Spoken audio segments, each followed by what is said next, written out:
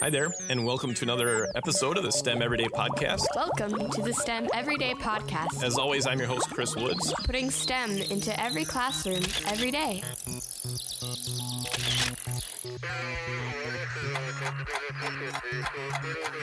Today we have the privilege to be able to talk to Rupesh Shenoy. He's a computer programmer from India, and he's made a very cool math app that I think can be great for you to use in your classroom.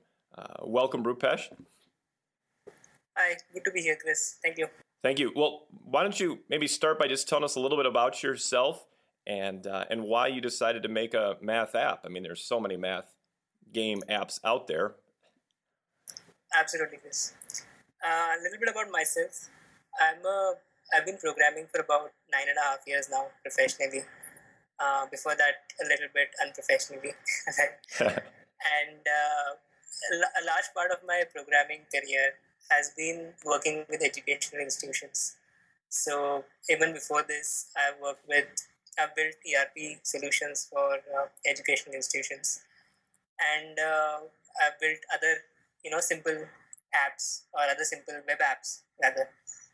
But one of the things that really got me interested in learning games is that as I spent more time with in the domain of education, I started learning more and more about it. And one real problem that we see everywhere is kids just get bored with education. If somebody's just standing in a room and delivering it as a lecture, right? Yep. And there are just so many distractions for kids these days. So you have these touch devices, you have really engaging games, even computer games that can get their attention for hours altogether.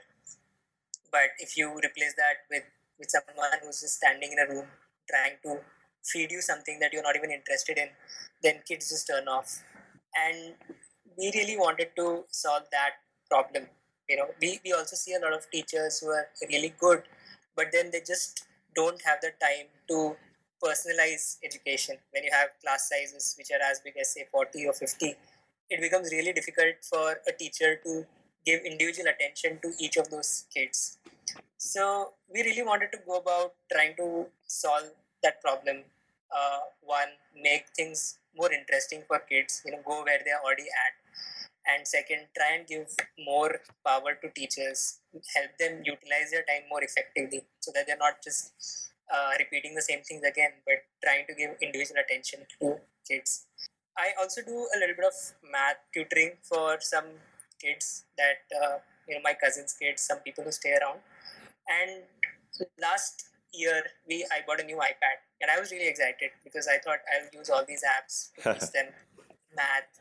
And they were excited because they wanted to play Plants vs. Zombies, and they wanted to play Subway Surfer, and they wanted to play all the other games, Yeah. and Angry Birds, right? Yep. So I did a lot of searching. I tried a lot of apps, and where there are a lot of math apps, there are very few apps that are really able to compete to get the kids' attention, right? And to keep them engaged in the game. So, for example, there are some companies that are doing really good work there. For example, Moose Math from DuckDuckMoose is a really nice app for kindergartners. Dragonbox, which is from We Want to Know, is a really good algebra app. But for arithmetic practice, arithmetic drills, a lot of apps that are out there were really boring. And you can't just hand that to a kid and say, do this for half an hour, do this for 1 hour. They'll just not do it. It's the same problem again. Yes. You have this wonderful device which has a lot of capabilities, but a lot of apps don't use those capabilities. And that's where, as a programmer, I thought, why don't we take up this challenge? I'm sure we can do better. And so it was supposed. Yeah, go on. Oh, I was going to say, and I think you have you've accepted that challenge, and I think you have created a very a fun game. It teaches that basic arithmetic practice, but it really does in a fun way, and really like the kids want to keep playing it. In fact, I've even had my 10th grader son playing it, and he wanted to keep playing it and keep playing it even after I said, no, it's okay, thank you, you don't have to keep playing it. He's like, no, I enjoy it. Thank you, Chris. Yeah, actually, it was supposed to be a 3-month project, but then we had to spend so much time playtesting it with kids and understanding from them, looking at them, what keeps them engaged, what breaks the flow that they get into, what breaks the immersion that they get into. And a lot of these ideas that we have implemented have come from kids. Like it was my niece who suggested that you should have some, you should have different monsters. We earlier had only 1 or 2 troggles, like minions. It was my co-founder's niece that recommended that you should have a story. You just don't expect us to collect candies. Tell us why we're collecting candies, right? And even some things like, which artwork looks good, and what monsters look great, and what should we do when something happens. A lot of things we've got an idea from kids that we ourselves couldn't think of. So that's why it eventually took about 8 to 9 months for us to actually get this game out. We managed to launch it in November. And after that, we've still gotten a lot of great feedback from some of our early users. And we are now coming up with an update, which is even more fun. We're going to have multiplayer where you can compete with other kids. We're going to have voiceovers where the story is also narrated, not just text. Pretty soon we're going to work on improved graphics and stuff like that. So there's a lot of things that we are learning from our early adopters, and we are trying to make it even better. And that's great, because that keeps the kids even more engaged. By the way, the game, I don't know if we've said it yet, but the game is called Monster Math. It's available in the App Store for iPads. Does it work on iPhones too? Yeah, it works on iPhones too. iPhones and iPads. Okay, you can also find it at makkajai.com, Makkajai. Yeah. And it's a beautiful game. It learns about your math skills as you go. It gives reporting. It shows to the teacher. The teacher can quickly look at it, and it says, this is what the player is doing well at, what the player is still working on, or what they haven't worked on yet. So that was another big challenge that we saw in all the games, that even something like Dragon Box, for example, it's a really, really fun algebra game, but it's very difficult for parents or teachers to make out what their kid is doing, what their student is doing, where they're at, where they might be needing help. Because I really believe that, how much ever technology you put, you can't replace the need of a teacher or a parent in education, in a kid's education. What we really need to do is give them all the information so that they can just focus their attention on where the kids are struggling. And that is what I believe will help personalize education. So we have spent a lot of time on getting all the data about what the kid is doing, where they are going wrong, where they are, what correct answers they are not identifying. And we have a very detailed skill tree. So you can even make out this kid is doing well in all multiplication except maybe multiplication of 7, right? Tables of 7.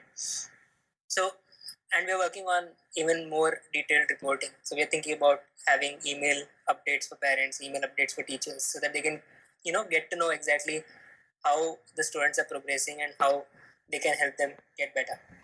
And really, I noticed in the game too, it was very intuitive to figure out quite easily. You can turn on and off various levels of adding or multiplying. You can really have it personalized based on what grade you're teaching or what student you're working with. You can have more than one player saved in the game. Absolutely, yeah, correct. Because people share devices all the time, even in classrooms or even at home. Mm-hmm. There are multiple kids, and they will tend to share devices.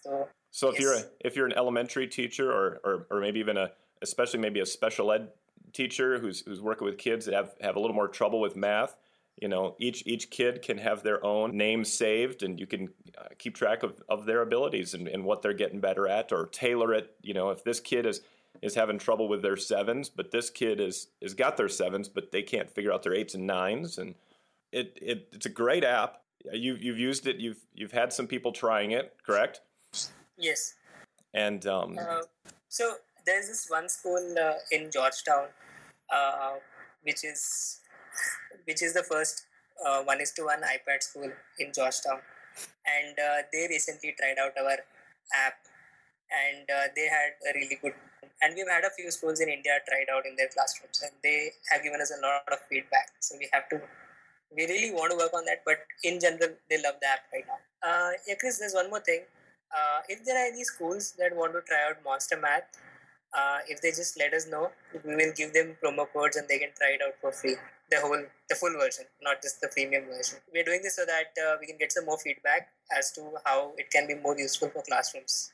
So how great is that? Just let you know through your website, probably, right? Yeah. makkajai.com. Right, and I'll send you another link, which will probably have. And we'll have that after right after the podcast. Perfect. So definitely, I think it's a great app. I think it would work well in any sort of probably elementary and even on up into middle school classrooms. Or just as a parent, if you've got a kid who you want to have them work on their arithmetic, their multiplying, adding, subtracting, dividing skills, you can help your kid improve. Absolutely, yeah. Thanks.